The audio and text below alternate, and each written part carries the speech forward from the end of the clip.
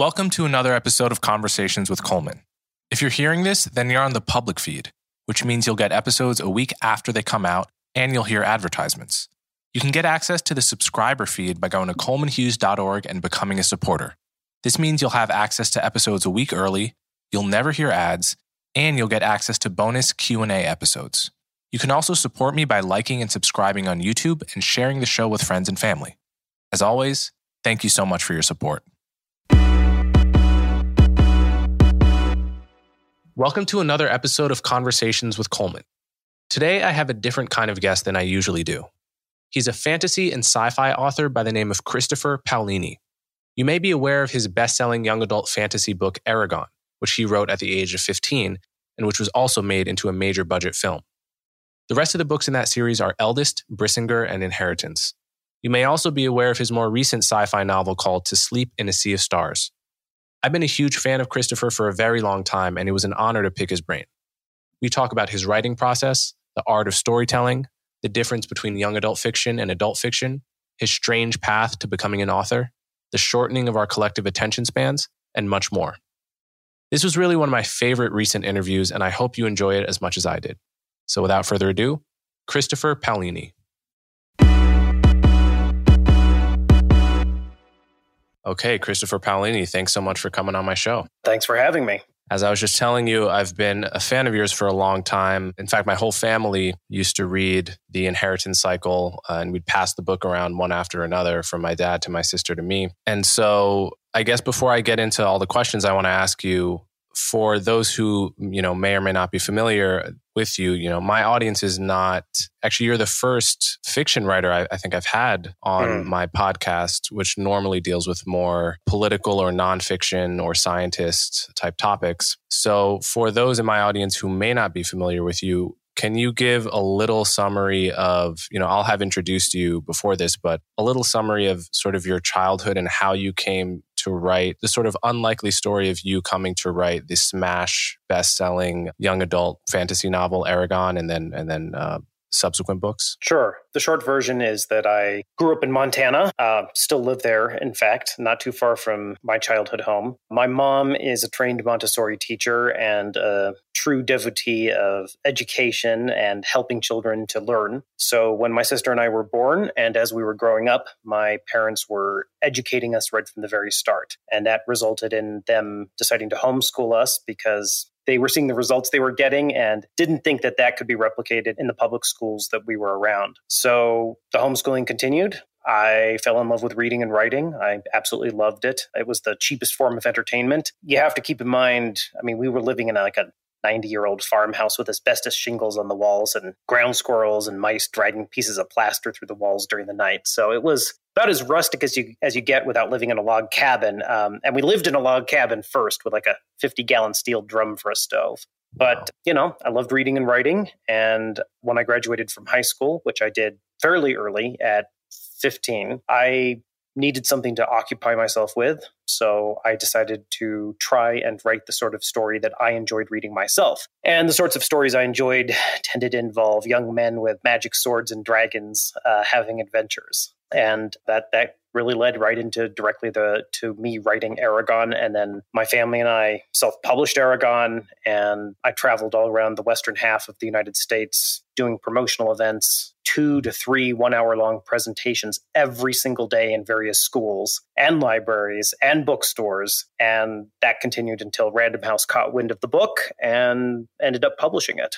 And the rest, as they say, is history. All of which makes for a wonderful story after the fact, and it's very easy for me to just sort of breeze through it, but it was incredibly intense and stressful living through that.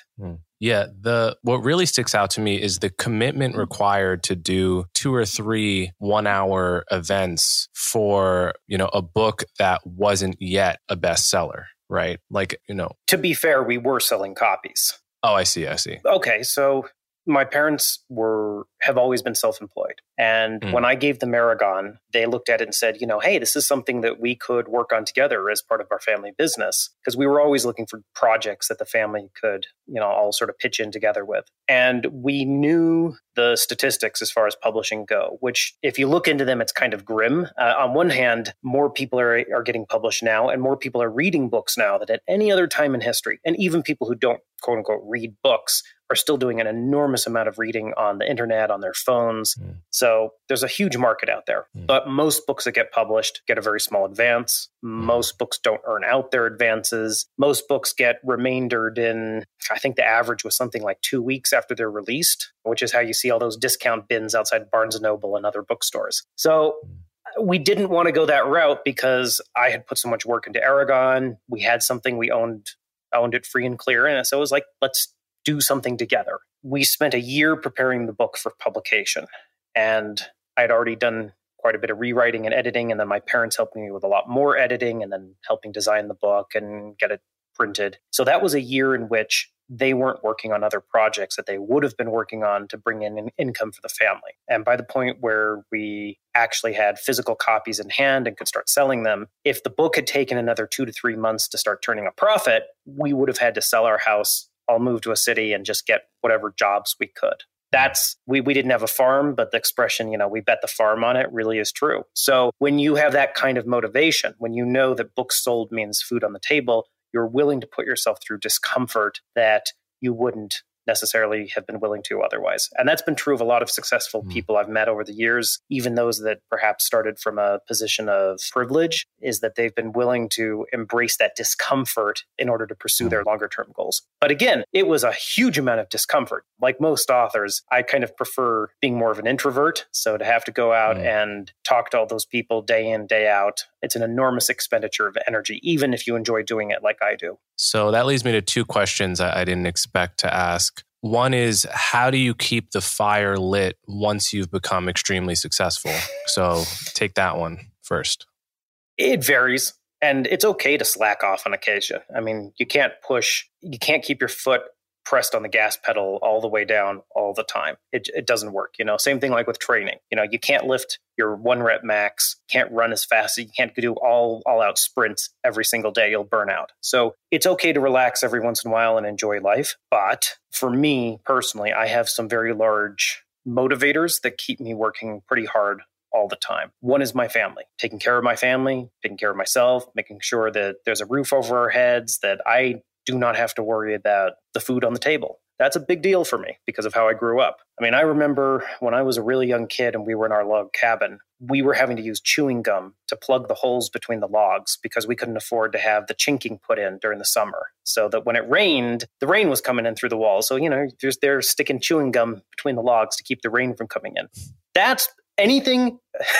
When the walls keep the rain out, that's my definition of success. When I don't have to worry about the food on my plate and paying for it, that's my definition of success. And it's a really big motivator for continuing to work hard. The other motivations for me are perhaps more pure in a sense. I love reading. I love the effect that stories have on me and have on others. I love artistic beauty, and I have all these stories I want to tell. And even if I were as rich as Elon Musk, I would still be working this hard to write the stories I want, because if I don't put that work in, those stories will never exist except in my head. I'll never be able to share them with anyone. And I have so many I want to tell, and I only have so many years on this earth that if I don't keep my nose to the grindstone, it's just not going to happen. Yeah. So my other question is, when you're going around doing these presentations, I guess presumably reading passages from Aragon at libraries and public schools and so forth, is the feedback you're getting from people informing, how you write the next books? Like, are you noticing what sentences people really react to? And is that feedback useful for you? In the beginning, not so much, because most people hadn't actually read the book. So I'd read them a passage and I wouldn't really get any immediate feedback aside from the energy levels of the audience. So in one sense, yes, I learned how to perform the lines better. I learned how to choose my readings better. What ended up happening, though, is over the years, my writing has become more similar to the way in which I speak. Now, when I'm writing fantasy as opposed to science fiction, it's a more elevated prose level style. It's a little bit more formal than I speak. But we do things in speech that we don't necessarily do when writing. And I found that making my prose a little bit more like speech actually just helps it flow way better. You see this with some authors who have this amazing authorial voice. And you go, what is an authorial voice? I always struggled with this. It was when I was starting out. It's like, how do you get this, this esoteric and hard to figure out authorial voice? The answer is you get it by solving the same problems over and over and over and over and over again, and you develop your own style, your own way of solving those problems, and you develop shortcuts. If you look at someone like Stephen King, one of the reasons he's so successful, and there are many reasons, but one of the reasons is that his authorial voice is so accomplished, so assured, and it feels like he's sitting around a campfire with you and he's going to tell you a story. He is going to roll out this narrative for you, and the voice never falters. And it can just go on and on and on for hundreds and hundreds of pages. That's an underrated skill right there. So the more I've done public speaking, the more that has influenced my own sense of rhythm and pacing and even word choice. Add on to that, you'll notice that a lot of authors who are noted for the beauty of their prose often have musical experience, like they, were trained in an instrument or trained with their voice. And it does seem to spill over into how they control their prose. Yeah.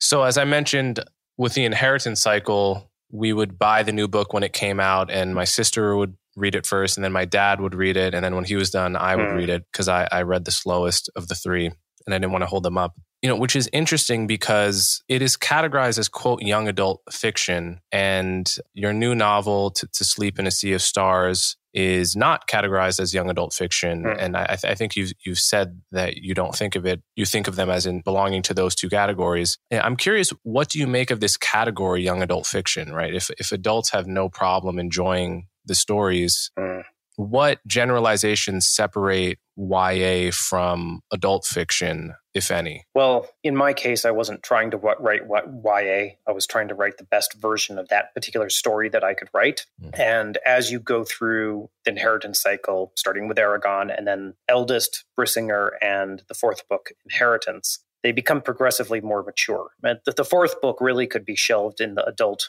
fantasy section with no problem. As for what differentiates YA from adult fiction, it's hard to say because there's such a wide range in the genre. On the low end, you have books that are almost more suited for middle grade.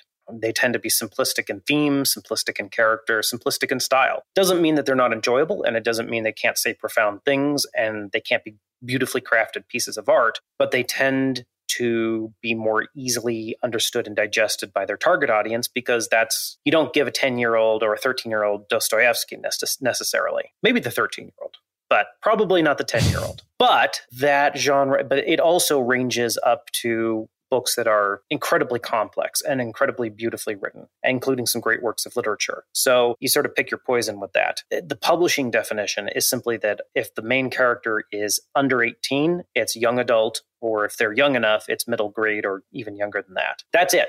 You write a book with the main character under 18, you can have as much violence and sex and politics and whatever else you want to have in it, and it's still considered YA. But whether or not, people would consider it appropriate for a child is a completely separate matter. So of the many story elements that exist, right, you have characters, you have the arc of the characters, you have the world building, you have the sort of two-line hook or premise. Which of these first came to your mind, if you can put yourself back to 15 for the Inheritance Cycle?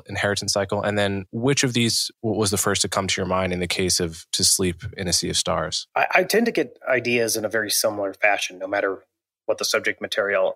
Usually I get an image in my head, an image or a scene, and with it, some form of emotion that's attached to it. So in the case of Eragon, it was the image and feeling of a young man finding a dragon egg.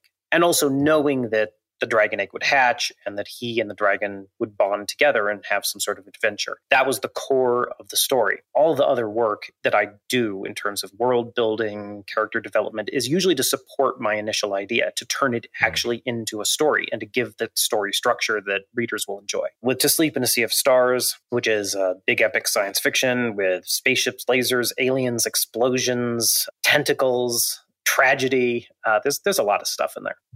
That one started with two images. One was my main character is a xenobiologist by the name of Kira, and she finds this alien artifact. And the image and the scene of her finding that artifact was something that really stuck with me. And then I had an image in my head for the very final scene of the book. And I just loved the feeling, the emotion of that scene. And then everything else in that book, all 800, 900 some pages of that book are simply to support the existence of those two scenes and hopefully make sure that they have the same emotional effect on the reader that they had on me. People talk about the differences between characters and world and plot, and you can start with any of them, and you can be more interested in one than the other. But if you're honest with yourself, they all are equally important and they all support each other. You know, a plot-driven story, that is to say an event-driven story, if you're honest about it, the things that happen, the events that happen will change who the characters are. And the changes the characters experience will change what they do, which will change the events that then follow. If you start with character, it's the same thing in reverse. You know, who the characters are determine what they do and what events will happen, and also how they react to events that happen to them outside their control. And so you go back and forth between this, and then you throw world building into that, and it's a very similar thing. And it all interacts. So it almost doesn't matter where you start, as long as you're willing to fully explore, to the limit of your abilities, of course, how all of these elements interact. So there are a whole slew of books out there that teach you how to write a good story. And there are college majors and college courses in the classic 3-act structure and any number of other structures. How much stock do you put into what you might call formulaic approaches to story writing? And how much have those kind of classic modes of teaching influenced you? Oh boy, I could talk about that for a good half hour. I think part of it comes down to your own strengths as a writer. You know, some people are more naturally inclined toward structure. You know, their brains construct plots very easily, which are just, you know, chains of causality. But figuring out how to make that emotionally resonant to the reader is the great challenge of storytelling. Other people are more drawn to character and have great skill with character. And some are great at both of them and are beautifully accomplished with prose. And those tend to be our great masters. So whatever you're naturally skilled at, you may want to focus on the things that you're weaker at. In my case, I do believe that, you know, structure is incredibly important. When I was working on Eragon, I knew that I had a huge amount to learn and that it was going to take me a long time to gain the skills that I wanted to gain to be a good writer. So I wasn't trying to reinvent the wheel from scratch. In fact, I never thought Eragon was going to be published. I was writing it for my own benefit. And to sort of give myself a safety net, I really chose to focus on the classic hero story, you know, the hero of 1,000 faces, and to adapt it to my own tastes and to provide some commentary on that. The thing is you can teach technique. Technique is, you know, it's just mechanics. You can teach grammar, you can teach prose style, you can teach story structure. There are two things I think you can't teach, maybe three. One is a feel for the music of the language. You either have that or you don't. It's like whether or not you have a feel for music, actual music. It's something you can work on. You can learn. I've certainly improved over the years, but there's some element of that either people feel it or they don't. Two would be also with story structure, whether or not you have something interesting to say there, whether you have a sense of pacing, what's too long for someone, what's too fast, what's meaningful, what's not. Editing can help there. And then lastly is, and this is probably the core of it, is whether or not you have some sort of inner passion that you are struggling to convey, something you care about emotionally that drives your writing. You can't teach something like that. It's the same thing with sports. You know, you can't teach someone to love baseball or love basketball or whatever. You know, you either have some sort of affinity for it or you don't. And I don't mean skill. Affinity does not necessarily mean skill. Affinity means that when you do it, it gives you a reward. And that's really, really important, because if you don't get some sort of emotional reward from the work, you will not put in the extra work and the hours required to become truly good at it. That's the old saying of, do what you love. That which is not good career advice. It's horrible career advice. But we say it because if you become a doctor just for the money, you will never be going home and reading medical journals and working on your off hours, versus the person who becomes a doctor because they love it and they enjoy the process, and thus they will continue to get better at it. And they will probably become more successful in their career because they actually enjoy the process. Same thing with writing. So to what degree are you influenced by Tolkien? I wouldn't be here without Tolkien.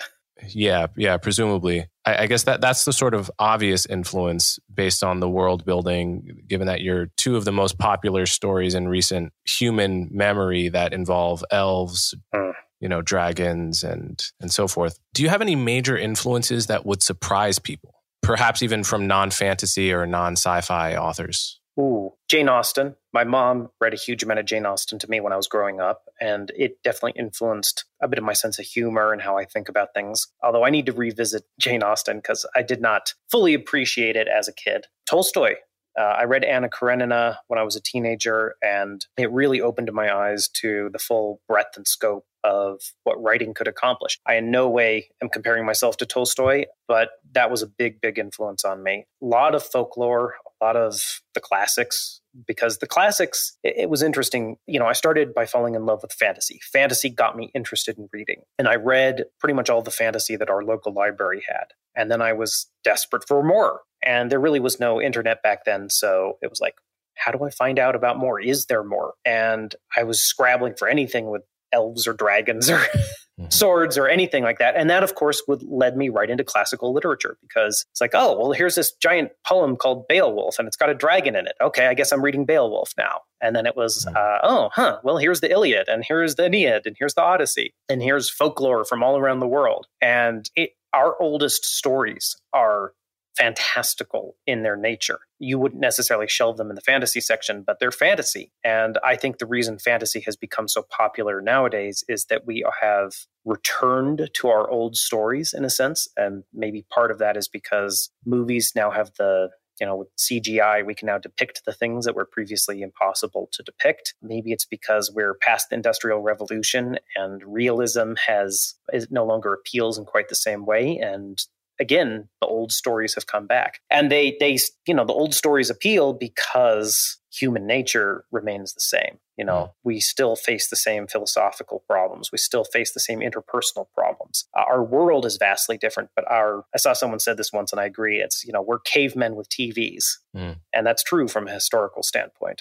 So that leads me to another question, which is, I remember in school, in high school, whenever we'd read a book, there would often be a sort of, we would often be encouraged to analyze it in terms of biblical themes, right? Like this person is a sort of Jesus character, or this person, etc. I'm curious how much stock you put in the Bible. I'm curious whether you grew up religious, whether religious stories had any influence on you consciously or subconsciously, and whether you think that informed your writing at all. I think that anyone who is interested in writing or even reading in the West should be acquainted with the Bible, and specifically the King James Bible. It's a foundational text for an enormous amount of Western literature. And if you approach that literature without an understanding of the King James Bible or biblical texts in general, you'll find yourself at a disadvantage. You'll come across references, you'll come across themes, and the author is often having a conversation with those themes and those references and making commentary upon them. It's a thing that people don't usually get classical educations these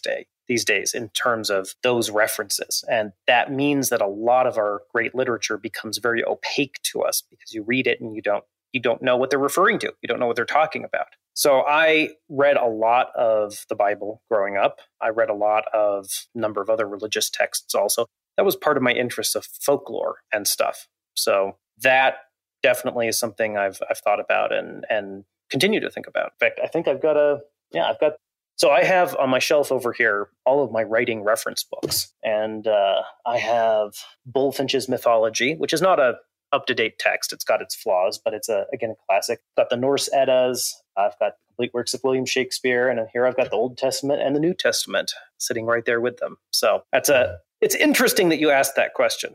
Yeah. Okay, next question. So in the first book of the Inheritance Cycle in Eragon, the cat Solembum, he gives Eragon very specific advice. I think it was two pieces of very specific advice that made no sense to him at the time, but reference things that would happen, I think either both in the fourth book or maybe one in the third and one in the fourth, if I recall. So this implies that you must have had the whole plot, or at least all of the crucial plot points outlined before you wrote page 1 of Eragon. Is that right? And if so, if that's right, at what point did your original 3-book plan that must have been outlined from the beginning, why did that have to expand to a 4-book plan? Was that a tough decision? So this goes back to what we were talking about with structure. I'm a big believer in structure. I had the outline for the entire Inheritance Cycle, which, as you mentioned, was a trilogy back then. I had all of that on paper before I started Eragon. And then before I dove into each individual book, I would plot out that specific book in much greater detail. To give you an example, just roughly, that would usually mean about 10 single-spaced pages of outlining per book. Sometimes it was longer, sometimes it was shorter. Some things did change over the course of writing the series. I got to know the characters better. I had a better understanding of the world. I grew up. I got older. So a few things changed, but most of the big pieces in the 4th book stayed the same all the way through. And I can prove that because if you reread Eragon, there's a scene near the beginning of the book where Eragon has a bad fever and he has some bad dreams during the night as the result of this. And one of the dreams he has is literally the last scene in the last book. I really don't never think noticed that. So, I personally don't like to start writing a story unless I have the ability to sit down with someone and verbally tell them the story from start to finish in a way that makes logical and emotional sense. If I can't do that, I don't really have the ability to write the story. Personally, my brain cannot focus on prose, character, pacing, and plotting at the same time. Yeah, I lost the very end of your response there. You're saying you can't focus on plotting, writing, pacing at the same time. No, I find that my brain can only handle a few things at a time. So I really like to work out my plot beforehand. And again, every author is different. I know some authors discover their story as they write, and that's an important part of the process. So this is just what works for me. So the Inheritance Cycle and To Sleep in a Sea of Stars, they're both located technologically in times very different from our own. I mean, Eragon is implicitly located in a distant past, but with magic. To Sleep in a Sea of Stars is, 200 or 220 years from now, and they have all kinds of tech we don't have today. So is there something that attracts you about settings that are technologically distant from our own? And have you ever written or planned to write a story that is located in modern times technologically? I've written some short stories set in modern times, none of which have been released yet, but I do want to write modern day stories. It's just a question of time. But as far as technology, one of the things that appealed to me with fantasy is that it was actually closer to how I lived growing up. I was out in the middle of a rural Montana with animals and trees and mountains, and it looked like Lord of the Rings outside my front window. And that all, so when I read fantasy, it felt a lot more similar than, reading something set in New York City, as an example. So, and that's actually something I've seen with folks in the military, because they often also seem drawn to fantasy because it actually deals with a lot of the issues they deal with in the military, unlike a lot of other, let's say, more modern fiction. And then as far as science fiction goes, I love science fiction and I love dreaming about the future that I hope humanity will have out in the stars. I also like thinking about where technology is going. So that was a fun exercise for me in working out those implications as I see them. Also, my sci-fi book is set in what I'm calling the fractal verse, which the fractal verse includes the current day. So if I write a current day novel, it'll be in the fractal verse and leads to that future that To Sleep in a Sea of Stars is set in. And that way I have a setting I can write everything that's not fantasy, and then I have my fantasy world, and I'm set for the rest of my life. Yeah. So you just touched on this in your answer to the last question, but one of the things I'm so impressed by in Eragon and in the Inheritance Cycle in general, especially considering how young you were when you wrote the first book, was that even at that age, you had an immense knowledge of the practical nuts and bolts world building elements of the old world, like the ability to describe the process of making a sword, right? Or just, the number of old world trinkets that most people just don't know the names of because they've been rendered irrelevant by modern technology. But those things are crucial to making the world believable. So I'm curious, how did you have such a wide knowledge of those things? Was it just from reading other fantasy books, or did you have to do research on how to smelt and to do strange things that you might not have to do today? The short answer to what you're asking is that I'm personally interested in all of those things. I made knives growing up, was doing a lot by hand because I had no money to buy anything. If I wanted something, I had to make it. And that was great research for writing fantasy. I wanted an easel at one point when I was 14 or something. So I found a picture of an easel and I diagrammed all the parts, and then I found some spare 2x4s and cut them up and built myself an easel. I still have it. It's 6 feet high. It's a massive easel. I've made knives. I've built a couple of forges when I was a kid, and that was great experience. I have done research, of course, when I feel like I don't know what I'm talking about. I've got quite a few books on how to forge swords and medieval clothes and food and stuff like that. And I certainly don't get everything right, but I try to make my world feel nice and realistic. So I have a question about the challenges of adapting a novel to the screen. There is this cliche and sort of phenomenon of anytime you fall in love with the novel version of something, then the movie just always falls short. And I've noticed this with Harry Potter fans, for instance. I read 3 or 4 of the books, but they didn't really captivate me. So when I saw the films, I thought they were excellent because I wasn't in my mind comparing them to the book. But my sister, no matter how good the films were, she would always be talking about how the books were better and how the books were different, and it can never be good enough, basically. And we had that experience in seeing the film version of Eragon, that it really didn't seem to live up to how good the story was. Somehow the execution, I had to imagine if Peter Jackson had directed it, it just would have been spectacular. But I'm curious, what is your perspective as someone who has had their story adapted to the screen once, and I hear is going to have it adapted again in the Disney Plus version? How much input do you have? Is it tough to decide what doesn't go in? Because inevitably you're going to have to axe some stuff that was in the book for the screen. What is that process like? I mean, it depends on. Every adaptation is different. I had no real input as far as the film went with the television show that's currently in the works. I'm executive producing and co-writing, so I'm going to be deeply involved in the process. Adaptations are difficult. Adaptations are difficult for 2 really big reasons. And there are others, but the 2 big reasons are, first, that even if you, the original creator, had all the skills and context needed to also adapt your work, converting a story from one form of media to another is hard. Books can get inside someone's head. Books can convey their thoughts. Books can convey emotion in ways that are very difficult for film and television. A book can simply tell you how something feels. A movie or a television show has to show that. And that's where a lot of the reasons for changes start right there.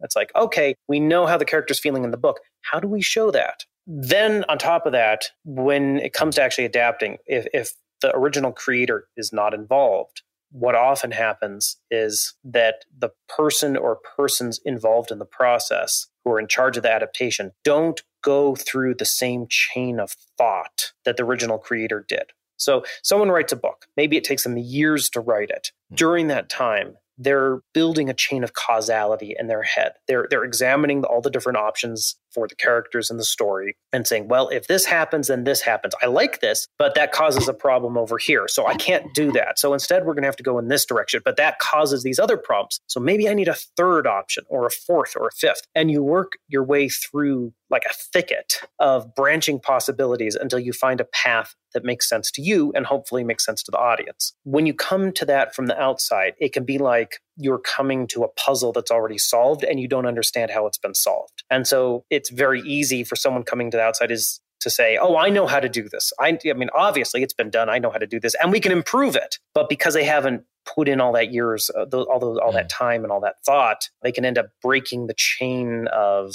causality. The Harry Potter movies are a great example. The first three, for example, are fairly close to the books. And I think it's been a long time since I've seen them. I'm going off old memories here, but do a pretty good job in terms of adapting the books. The third one takes a few more liberties, but in all, it captures the mood. The problem is, as the books got longer, it became increasingly difficult for the filmmakers to maintain the internal structure of the story and have it make sense in a film. And some of the choices they made later on would not have been the choices I would have made. And I have to be fair here, is if I'd been doing that and I'd made certain choices, lots of people wouldn't have made those choices either and would have disagreed with them. So it's kind of like a no-win situation in some ways. Peter Jackson's adaptations of Lord of the Rings are rightly beloved, and I've enjoyed them immensely myself. But he really made some interesting choices in places, and one could debate those. But he was overall successful and captured a feel that the audiences really enjoyed. Yeah, another thing I might worry about with adaptations is, so you described the initial intuitive emotional spark that that is the seed of the whole story, right? For Eragon, it's the notion of the farm boy discovering this dragon egg, and To Sleep in the Star, you had that beginning discovery and the last scene. I mean, it strikes me on an intuitive level, getting the zen of a story has to somehow involve really understanding that spark. Yes. If someone comes in and they're emotionally responding to something different in the story than the creator was, the adaptation will go in a different direction. And I think you see that in the book Hugo Cabret, which was turned into a Scorsese film. And it's an extraordinarily well-made film. I would have been happy to have an adaptation that was that faithful. But you can tell that Scorsese's interest was on the history of filmmaking and on Ben Kingsley's character, I think. It wasn't on the young boy and the young boy surviving in this train station, which is what to me was the interesting part of the book emotionally and with that character, and whereas the focus of the story should have been more heavily weighted. There's a book called Woman in the Dunes, which is a Japanese book, very slim book, which is possibly why it was a good adaptation. And the adaptation, I think, is one of the greatest film adaptations ever because it's just perfectly captures what the book is. And there are very few adaptations that do that. Yeah. Okay, so here's another question about process that I have. I think I read somewhere that your upcoming book, which will be out in the springtime of next year, right? That you spent basically 10 years in one way or another writing this book. And so clearly good writing, it seems to me, relies on always being able to put yourself in the reader's shoes, which is to say, put yourself in the shoes of someone who doesn't know all the things that are in your head because you haven't told them. And there is a danger in becoming so close to a story because you've been working on it so deeply for so long that you lose the ability to put yourself in the reader's shoes and see it from the perspective of a first-time reader who it has to be compelling to. So how do you avoid that, 7 years into a story? How do you make sure you're always able to see it from the first-time reader's point of view? What you're discussing is really where the role of an editor becomes so important, because the editor can be that new set of eyes for you.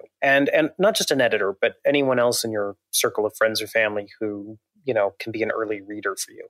In the case of my upcoming novel, so I actually have 2 books that are publishing next year. The first one is a science fiction novel. It's a prequel to Sleep in a Sea of Stars. The title is Fractal Noise. And I wrote the first draft of it back in 2013, so about 10 years ago. Now, I wasn't working on it nonstop this whole time, because after I wrote the first draft of Fractal Noise, and by the way, this is the first interview where I've actually been able to say the title since I wrote the darn thing back in 2013, because it's finally been announced. So I wrote that first draft and it didn't really succeed. It's like the core of it was there, but it needed work. And I didn't want to make that book my first entry into my Fractalverse setting. It wasn't what I really wanted to be my best foot forward. Best foot's the wrong phrasing. I didn't want it to be the first introduction to this world. So I went on and then worked on To Sleep in a Sea of Stars, which was a similar process where I wrote the first draft in 2014 and it didn't publish till 2020. And I didn't even have the version that is currently published. I didn't have anything resembling it until 2018. Sometime 2018. So that was a long, hard process. I also have a book with dragons publishing next year, but I can't tell you the title quite yet. So again, to answer your question, it's hard. You can't really ever see it the way a reader will, especially a first-time reader. And that's infuriating at times because you have no idea sometimes how things will affect readers.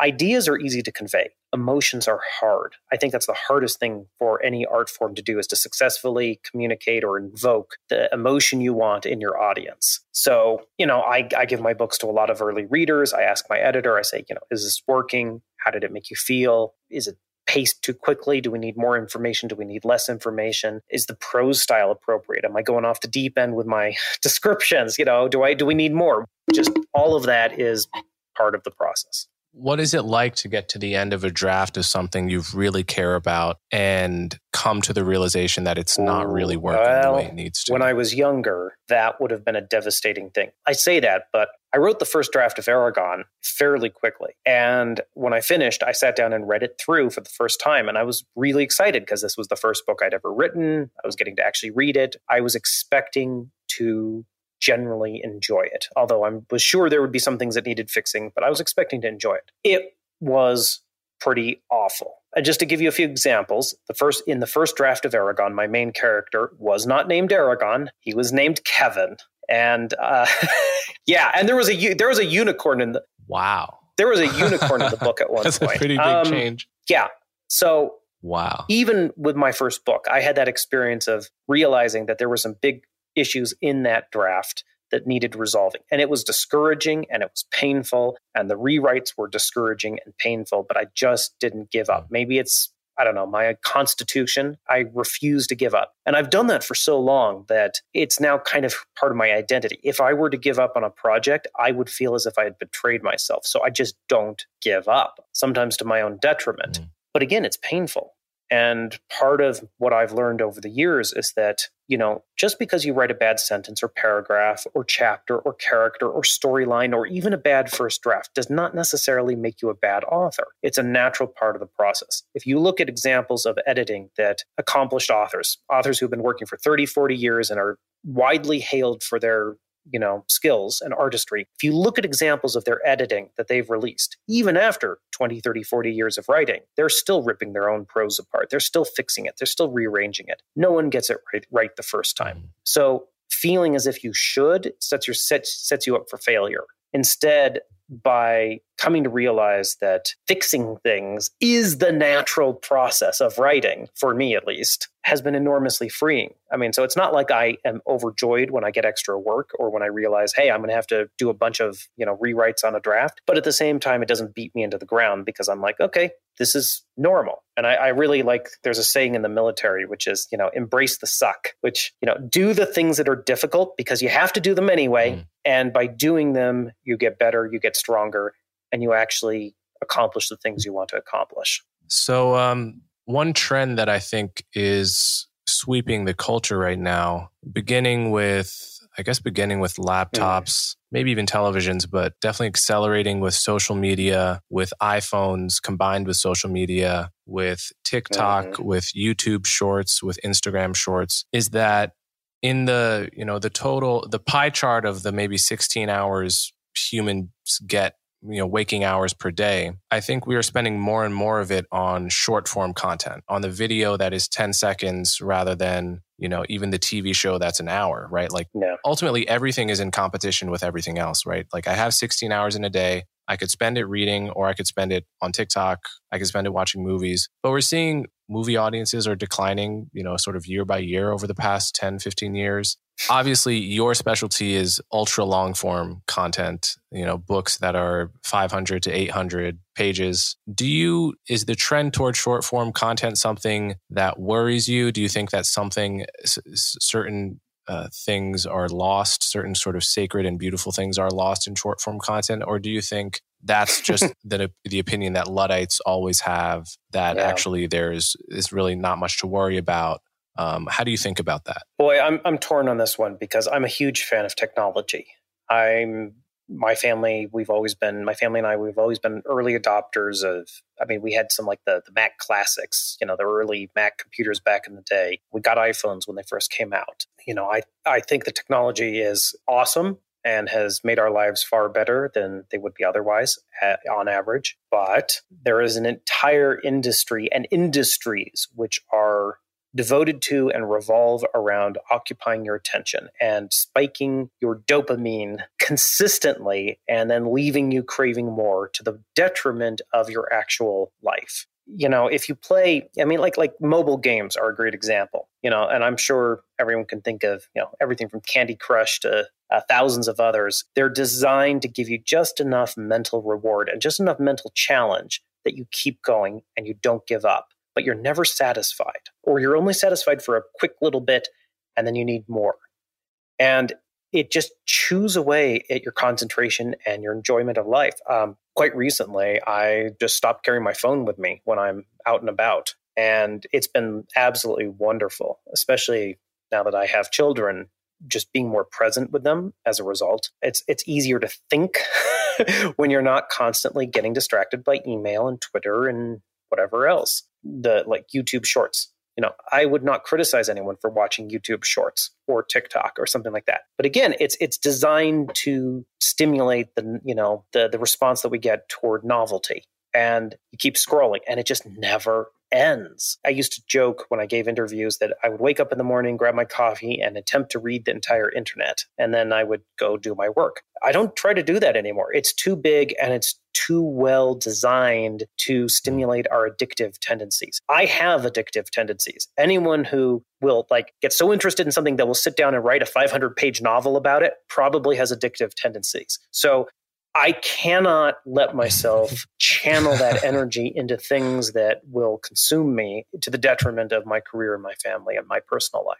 That's why I will not play, MMORPGs like World of Warcraft or things like that. I will not get on TikTok as a consumer. I might be there as a producer, as a creative, but I'm not going to be there as a consumer. I used to play some mobile games. I deleted them off my phone. I just said, I'm addicted. They're gone. And life's been better because of it. Yeah. One thing I've noticed is how many creative products in life that I love and cherish, things that have made me cry, brought me to tears, were not catchy in the first moments, right? Like how many great movies you might have turned off after the first two scenes, had you been distracted by your phone or something. But the groundwork is being laid for a much deeper emotion at the climax of a story than you could ever get really from any TikTok video, precisely because it's just not long enough. It has to, right? Like a TikTok video, if it doesn't grab me in 5 seconds,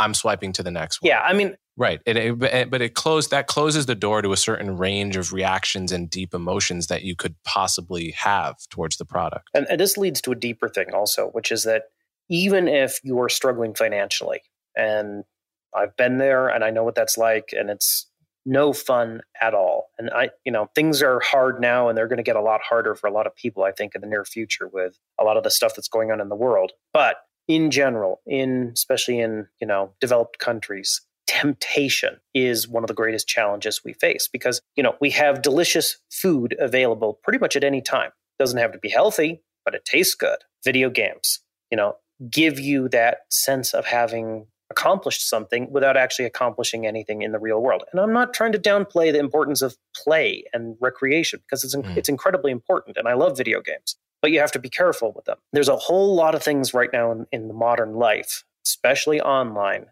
that give you instant gratification on a whole lot of stuff. So you get the gratification without having had to really work for the thing that you get. If the only way you could get something sweet was to go climb a tree and fight off a bunch of bees and hack out some honeycomb and carry it back to your tribe, and you get some honey once every couple of months, if that, would that be a problem? No. And you get that reward. But the fact that you can have sugar anytime, anywhere, at any time, in any amount is hard. And what it means is I think a lot of people are walking through life constantly having to resist temptation, which exhausts your mental reserves. And I know there's research on this that, I've noticed it like with editing. If I do a long, long day of editing, I lose my ability to make good decisions by the end of the day. Like the chemical balance in the brain, the chemicals used for making decisions get depleted. Mm-hmm. They found this with judges who are, making decisions on, sentencing. They give harsher sentences at the end of the week or when they're hungry before lunch than they do after lunch or early in the week.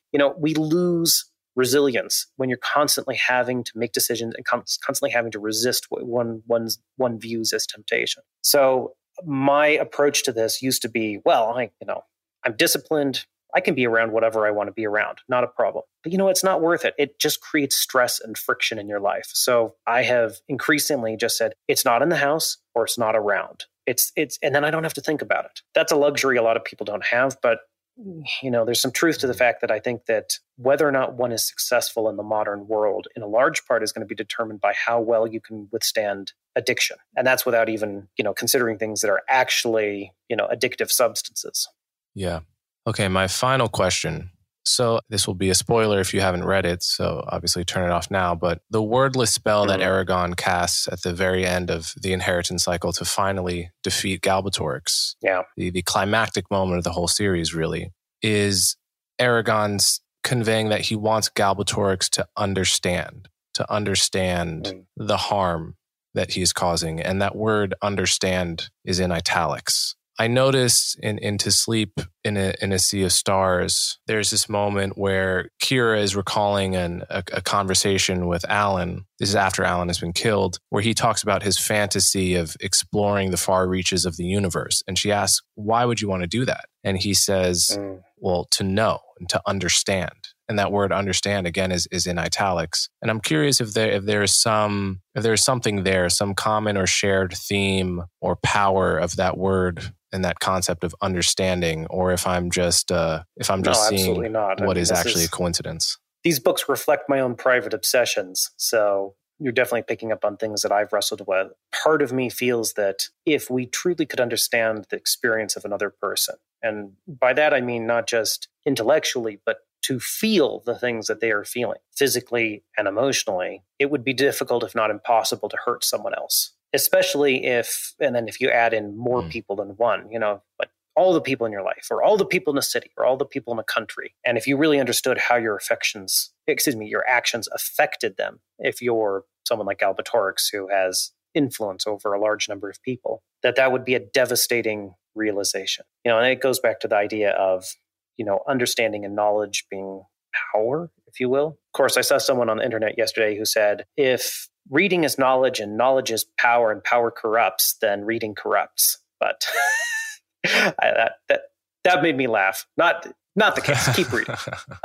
But no, I find myself inexhaustibly curious about the world around us. I find the fact of existence somewhat staggering. And when I was doing research for the science behind To Sleep in a Sea of Stars, which I spent an entire year doing research for that, I really became convinced that there are some truly deep realities of reality that we are fundamentally misunderstanding and just don't understand. And I'm sure a lot of physicists would quite happily agree with that. But what that means is that there are things that we thoroughly believe right now to be the case, to be the truth about the universe and existence, that quite likely will be overturned at some point. And it's also possible we may never actually get true deep answers as to why there is something instead of nothing. But I still find myself grappling with those questions and revolving around them and always trying to learn more, always trying to understand. All right, Christopher Paolini, this has been really great. And thanks so much for coming on my show. If you appreciate the work I do, you can support me by subscribing directly to my website, colemanhughes.org, and sharing this episode with friends and family. As always, thank you for your support.